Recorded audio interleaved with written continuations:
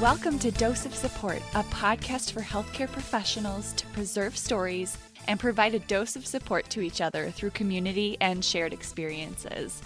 We're going to share successful and sometimes not successful self-care methods. And I'm your host, Dr. Vanessa Casper, a nurse practitioner and a professional just like you. Remember, I'm hosting this podcast, but I'm not your healthcare provider, and my guests aren't here to provide healthcare advice either.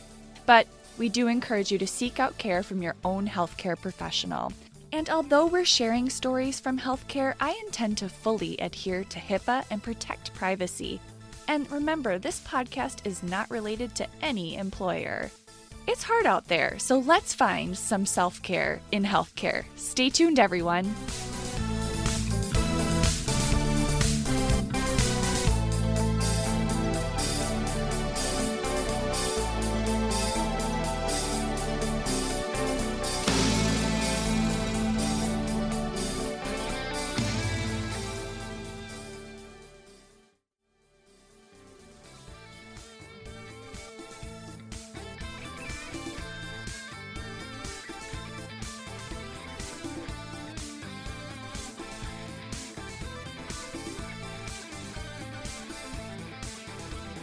Welcome back, listeners. We have a special guest with us today.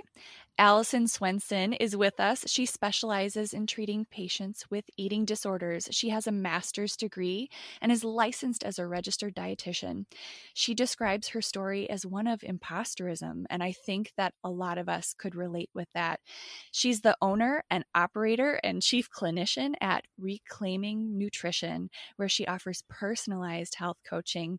All right, Alison, are you there? Are you with us? I'm here. Thanks, Vanessa. That was a great intro. Welcome to the podcast. Can you tell, I think listeners may not know what a registered dietitian is. So I think we should start there. What are you? What do you do? Yeah, huge question, actually. Dietitian, and you've probably heard nutritionist get thrown around quite a bit. So I like to start right there. That really anybody that studied nutrition in any type of college setting can call themselves a nutritionist. And that may be the help that you need. That may be exactly what you want. And just so listeners know, a registered dietitian would have more education and definitely a internship, to be an accredited internship, to like sit for an exam like a nurse would and actually become a registered clinician. So that's a little difference there. I'm kind of shocked right now because obviously as a nurse myself, I've taken nutrition classes. So are you saying that I could call myself a nutritionist? Yeah, well, essentially it would hopefully be more someone that actually took a 2 to 4 year degree in nutrition. Gotcha. But yeah, pretty much anyone can say they're a nutritionist, just like anyone could say they're a health coach. Not that that approach is bad. And like I said, maybe that's exactly what you're looking for. But just to know that the training isn't necessarily there. So can you talk a little bit more about the training? Like I mentioned, you have a master's degree and you took boards and you are a clinician. So what do you mean by all that?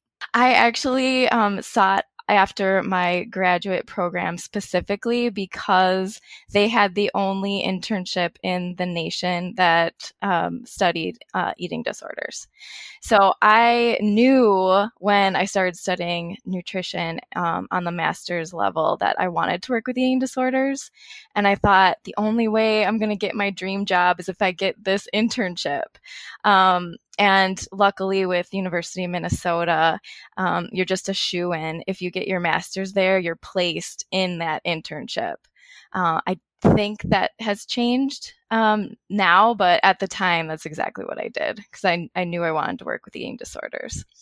So that's amazing. So did you have an undergraduate degree in something else, or how does that work? I did. So like many people, I think, what I've heard is we can't quite make up our minds when we're young and we don't have the experience to know what we want to do and who we really are.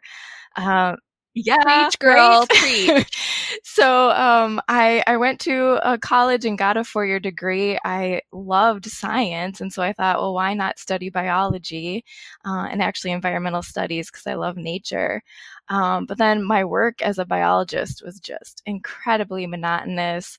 I was working alone, didn't have the interaction and growth that I soon found out I needed to have in working with people.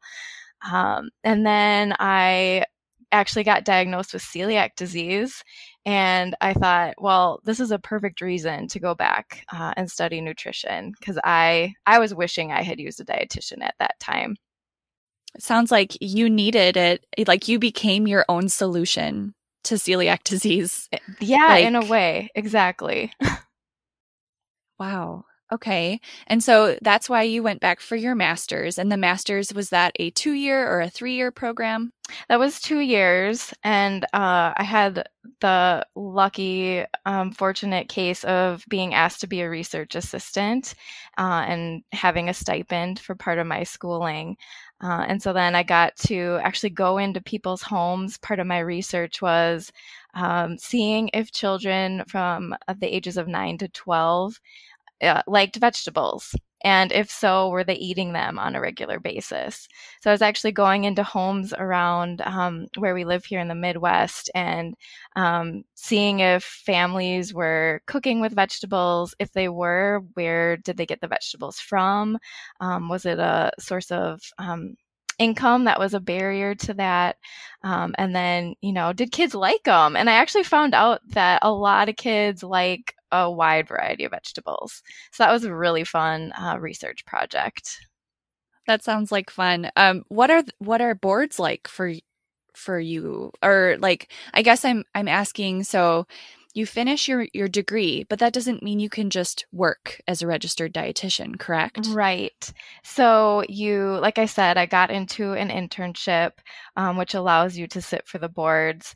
The internships range, depending on which one you get into, from 6 months to a whole year of doing various rotations within all the different fields that a dietitian could do. So there's community work, there's food service, there's obviously clinical work, like someone would do in a hospital. And then I was lucky enough to have the component of eating disorder work. And then once you've passed your internship, you've gotten the A-OK that you have all this experience, you get the certificate to take the exam. And that's just like any certified exam. You go to a special location and sit for, I don't even remember how long it took, and you just wait for the test to be over to see if you passed. And I'm like already sweating because I'm like that just sounds horrible. I know. Any like standardized board exam, like it should, I mean, there's a reason that not everyone does that, right? So there's a reason that there's a process, but man, I don't miss that. I don't miss that feeling. No, I hope that's in the past, never again. All right, so let's talk a little bit about what does your everyday life look like at work? Like what kind of tasks do you do? What does a registered dietitian do? Yeah, so I am part of an IDP program with the business that I'm working for with eating disorders. And so what that stands for is an intensive day program. So clients, well, they used to come to the building. I should preface with saying now everything is telehealth. But we are still doing telehealth, which is 7 hours a day for our clients to get support. From mine is 8 a.m. to 3 p.m. So I have meals with them all throughout the week. I actually do breakfast and lunch with them and help them figure out, I would help them with a meal plan and figure out, what sort of components they need to be including, paying attention to macro and micronutrients, as well as challenging maybe some feared foods that they've been avoiding for quite some time. So that's a big part of my job, is actually eating with the clients. It sounds like there is a psychological component to this for part of your work. Huge psychological component. And that was actually part of the theme of imposterism that I was going to get to. Because, yeah, the, eating disorders, we're finding more and more there's obviously a psychological component. Someone who is having a hard time with body image and may have low self-esteem. Then there's the biological component. There's, actually genetics involved that studies are showing. So, if your mom had an eating disorder, you're more prone to have one. And then there's an environmental component. So, what were family dynamics like as a child? And did that influence your relationship with body and food? Did the hobbies that you enjoyed or enjoy now have, like an aesthetic component, making you think you needed to look a certain way to perform well? Was there trauma in your environment? Like all these things can, we don't say it's one or the other. They're usually all involved, a multifaceted cause of an eating disorder. And then what happens is people are using either not eating in terms of restriction or maybe overeating and binging to really cope with, any of those factors that are not sitting so well with them. I'm just going to guess that you work in a multidisciplinary team too. So like you're not trying to do psychotherapy or cognitive behavioral therapy necessarily. I mean, I'm sure that's part of your role, but I think that it probably takes a whole team to manage a patient that has a real, what am I trying to say? A patient that has a real diagnosed eating disorder. Absolutely. And I'm so grateful to be working with a team because, yeah, like you just heard me explain, it's multifaceted in terms of the cause. And so then the treatment has to be multifaceted as well. So I'm working with several incredible therapists. As well as a psychiatrist that the clients have to meet with weekly. There's obviously a medical team that they meet with every week or every other week. And then I'm not only eating with the clients, but then I'm meeting with them one-on-one for nutrition assessments and follow-up appointments each week. That's amazing. It sounds like a really important role and undervalued, which is one of the reasons I think that this platform is so important because your role has existed for a long time. And I feel like, especially as a female dominated role, it's not recognized. It's invisible work. And I want to highlight that here. So I think that's my little soapbox. Let's get on to my next question, which is what is the most challenging part of your work, or what do you hate? Like, I know hate's a strong word, but like no job is perfect, right? Right.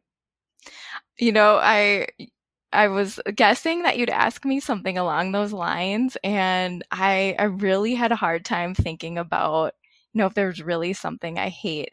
But I came up with, I think, a pretty good answer. I really hate in my role BMI and weight ranges. And I know some people in the health field, hopefully that are listening to this podcast, will gasp when they hear that. I don't know. I think some people are probably like nodding their heads with you, like, oh my God, yes, we all hate that too. But that's just my opinion. You listeners weigh in, get on my Patreon, get on Instagram and be like, fuck BMI. Like, you go ahead and say that. Yes. But tell me more about why. I have to know now.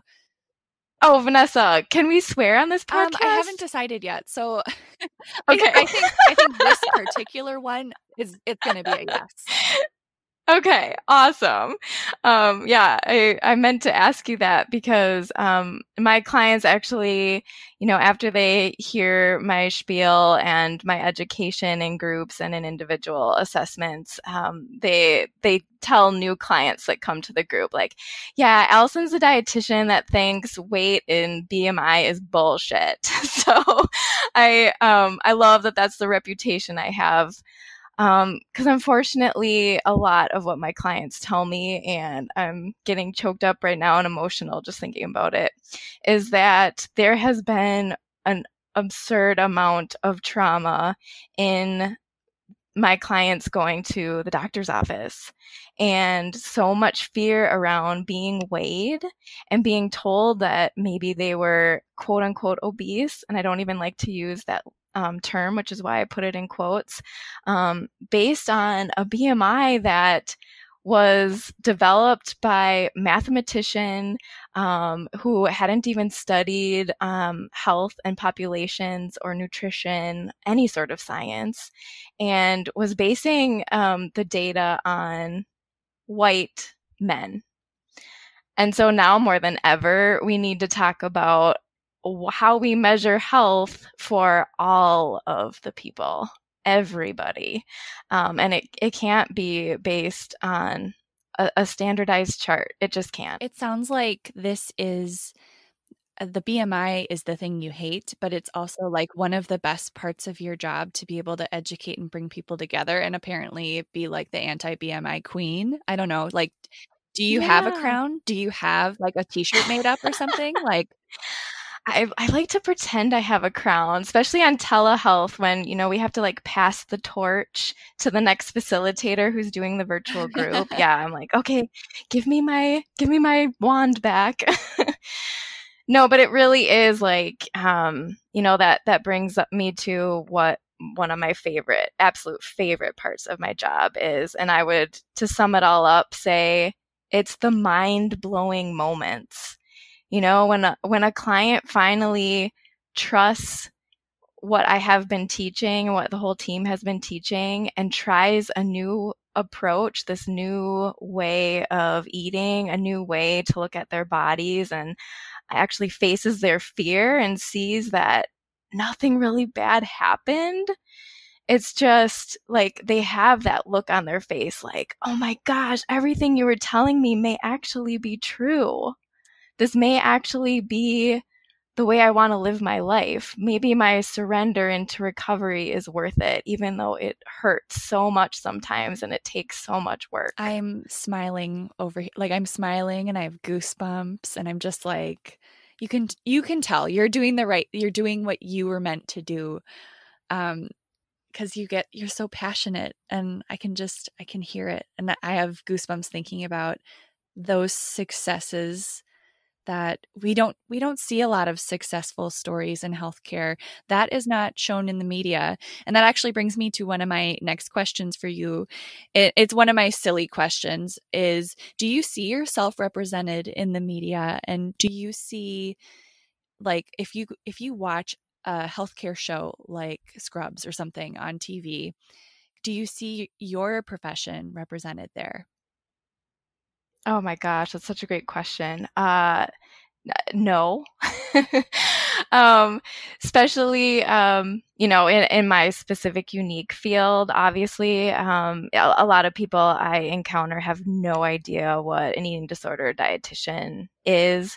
And for that matter, I would say I'm an anti-diet dietitian. I'm a health at every size dietitian. Like, I would never tell you what you're eating is wrong. And I think the stigma with who a dietitian is and what they're going to tell you is the opposite.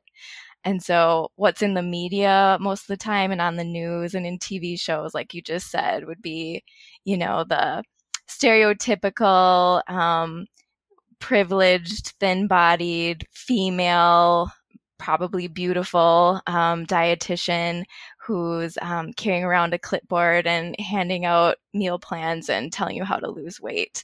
And for that matter, we're also usually seen on the bottom of the hierarchy, I would say, and when it comes to medical professions.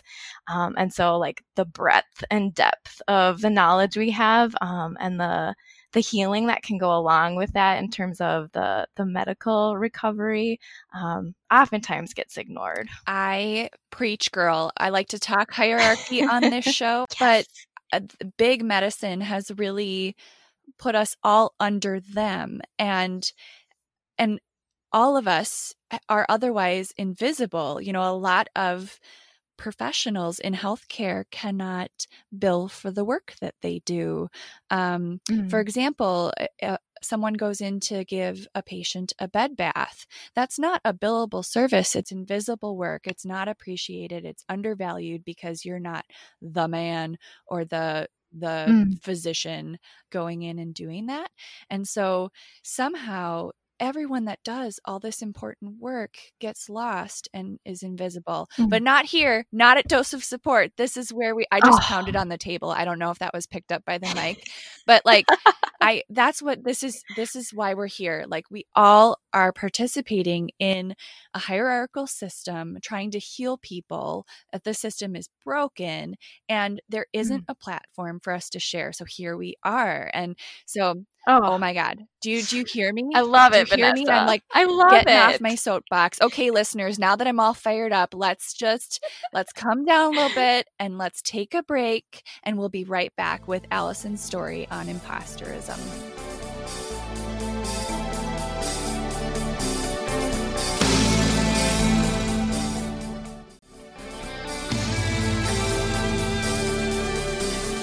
All right, listeners, welcome back to Dose of Support. And we have Alison Swenson, our registered dietitian who specializes in eating disorders. And she has a special story to share with us about imposterism. So I guess I would start with, I like to tell people that my work as a dietitian is really a blend of science and art.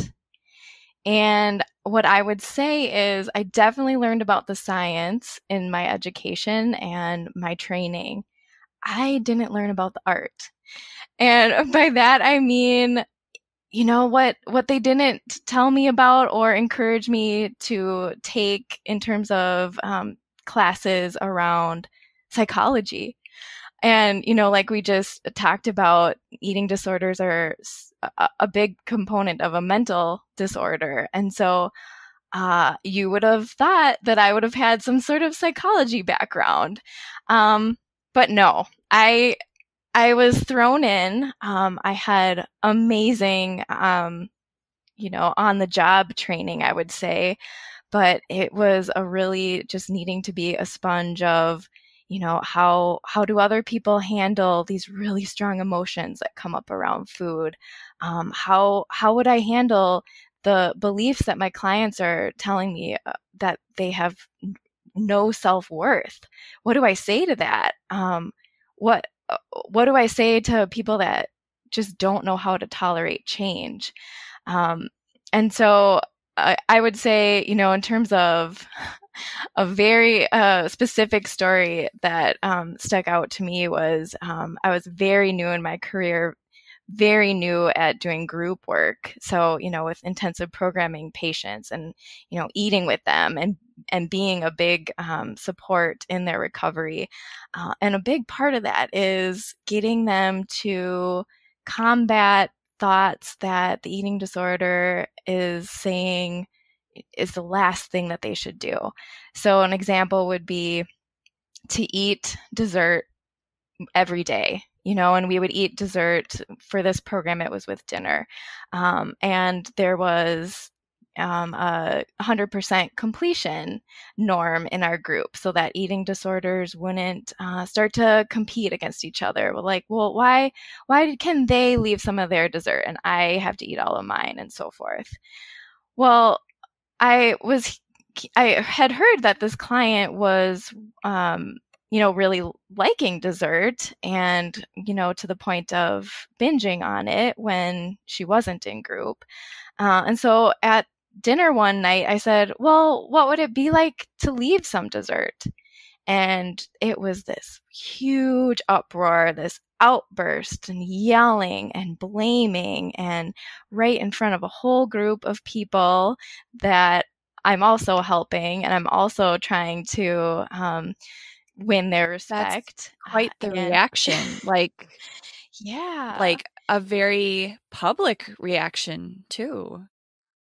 Very much so. And I tend to be a people pleaser. I want to make sure, you know, conflict is resolved and everybody knows where I'm coming from and why I would ask something or suggest something the way I did. And she was just so dead fast on the rule that we finish everything that she couldn't see the wiggle room in there of why it could be helpful for her to leave some. And when a client, when some clients get what we say outside their window of tolerance, there's no amount of talking in that moment and trying to get them to rationalize.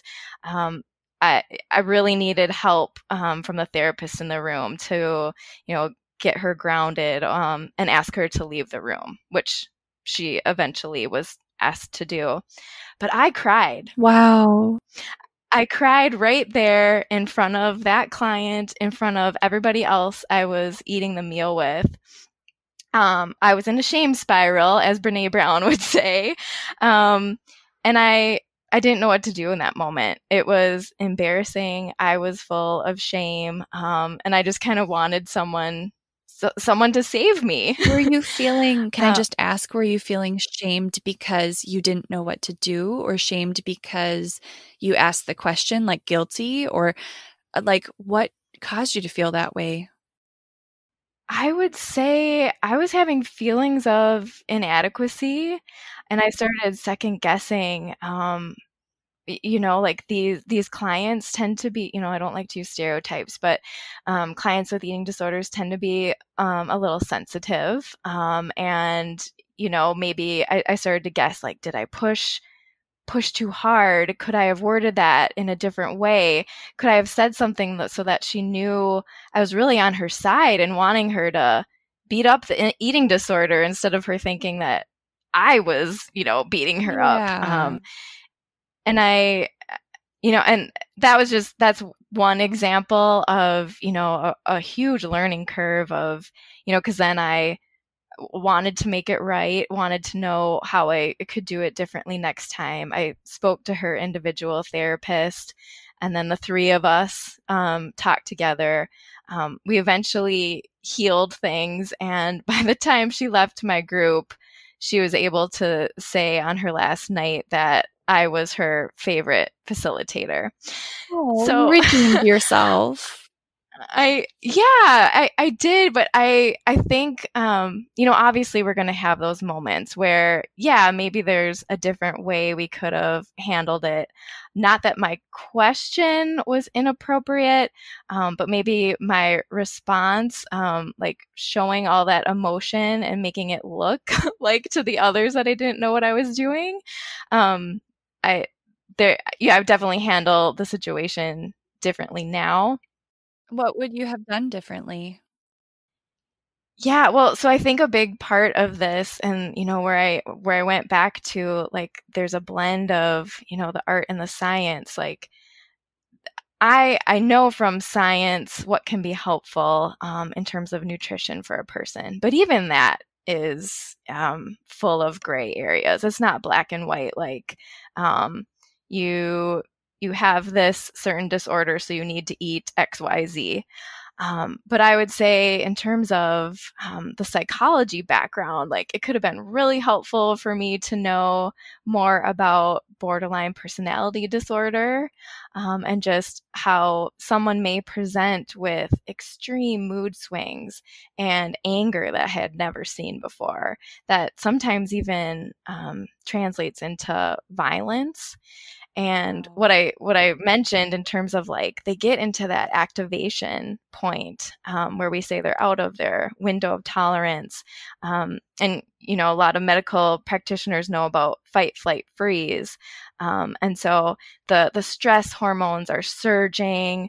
You're catabolizing a lot of things in your body, and you're just kind of in rage. And you can't reason when you're like that. And so as much as I would want to try to explain myself and how I was asking or why I was asking something the way I did for recovery, they in that state can't hear it. So now I would, have a stronger backbone, I would say. And I would say, okay, I didn't mean to have that reaction. I'd like to talk to you at a different time when we can, have a calm conversation. I think it would be best right now if, you left the room with someone who can support you and do some grounding skills. And then, yeah, like I said, I'd love to talk to you again about how we can move forward. But I had to learn, like, I don't have to have all the answers. No, and I think I'm sure a lot of listeners can relate to this in different ways. Maybe they don't realize it yet. Maybe you guys are like, oh my gosh, I've been through this. But in nursing, I have been yelled at. I have been, the things that other people deflect onto you it's not you. It's not your problem. Right? They're trying to make it your problem, and it's not about you. A lot of times it's not about you, and I'm just guessing that in this situation it probably wasn't necessarily you. Maybe what you said triggered something. I don't know. Mm-hmm. But I think when you haven't dealt with that before, it kind of smacks you across the face like Mm-hmm. oh my gosh, this person is projecting this anger at me. And and it's daunting when you have never, when you've never been through something like that. And certainly academia does not prepare anyone for that. Oh, absolutely. And, I'm so grateful to have, a whole team on my side. So I'm never alone in that situation. Or if I am, because it has come out in even just private sessions, being sweared at, like pamphlets flying. I've had doors slamming, you name it. I know that I can just tell the client, I think our time together is done. I don't think we're going to get much else constructive out of this time together. So why don't we touch base, next week or whatever would be a good time frame. But yeah, it's a lot to handle, and it's a lot, at least for me, it was a lot for me to take in and not put that pressure on myself to know what to do. So what keeps you coming back to work? It sounds like sometimes it can be really hard. And how do you reconcile that? What kind of self-care do you do? And what keeps you coming back for more? So what keeps me coming back is that I've seen so many incredible recovery stories. I've seen that what I teach and the skills I encourage clients to practice actually does work. And they'll come back and tell me, I have no fear around food anymore. I'm having so much fun with eating, and I don't have to check my weight anymore because I'm just trusting my body knows what to do, and I have freedom. Oh. And that's, I love hearing those stories, and it obviously makes me believe that there's hope for everybody that I come across. And I want to provide that same care to everybody who may be struggling with an eating disorder. So you are setting people free. You're helping them set themselves free. Absolutely. And that's really, yeah, that's the blend of the art and the science. The medical field can be full of, the numbers of be this weight, have this certain cholesterol, have this certain A1C level.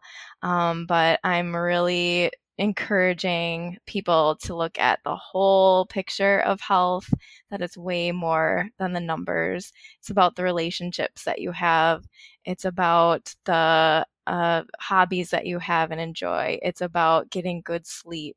It's about moving because your body is meant to move, not because you're forcing it to do something that you think you should. It's the whole picture of health that we need to look at. I'm sure you've come across this in your work, but there's so much privilege that people that have access to quality food, that had access to education around nutrition, that people that had exercise science growing up, I feel like there's so much privilege in living a healthy lifestyle and even having the ability to sleep well and perform self-care and exercise. There's a lot of privilege in that position that I personally, I have that privilege. I was educated well, and I feel like I have the tools to cope with my environment. But I just want to acknowledge that some of the listeners out there hearing this may not have had that, and that is not your fault. That is, it is a bad system that we need to fix. And I don't know, you probably have seen that a lot in your work, Allison. Absolutely. And, I'm so glad you brought that up because, that's a big piece of what I'm focusing on in my business of reclaiming nutrition, that health needs to be accessible for everyone. And I always tell my clients, come to me with whatever food resources you have, whatever it is you like or think you may want to try, and I will make it work with your meal plan. I will show you how that fits into a healthy lifestyle. And so I truly do believe that all foods fit. And, really I talk about because eating disorders love food rules. But I say if you need to have rules, the only thing you really need to focus on around food is balance, variety, and moderation. And that having those words in the back of your mind opens up, a whole gamut of options, no matter where you live or what you have access to. Well, I don't know about the listeners, but I've learned so much about nutrition in this episode and how to tackle my own views on food. And so if people want to reach out to you, how can they do that? Yeah, so I'm at reclaimingnutrition.com, and you can look me up if you're interested in, a free consultation to see if we're a good fit for each other, because that is key. I want to make sure it's a good relationship, and if not, I love to recommend, other health practitioners that I do know and who could help support you as well. And then love Instagram. So I'm at Alison_Swenson_RD. Excellent. Well, listeners, you heard Allison. We need your dose of support. So go ahead and email me at hello@doseofsupport.com. Find us on Instagram at Dose of Support. Find us in a private Facebook group and reach out to Allison, as she's already noted. Thank you so much, Allison, for giving me a dose of support today. And I can't wait till we can talk again. You're going to have to come back for another episode. Oh, I'd love to. Thank you so much for having me, Vanessa. Stories matter, and now we've captured another one. We'll be back next week with a brand new guest and a whole different story. Until then, make connections and give each other a dose of support. Dose of Support is written, produced, edited, everything by me, Vanessa Casper, with exclusive music by Rafael Sequeira. Don't forget to rate the show or leave feedback wherever you listen. I'm punching out until next week, where we try to find some self-care in healthcare once again.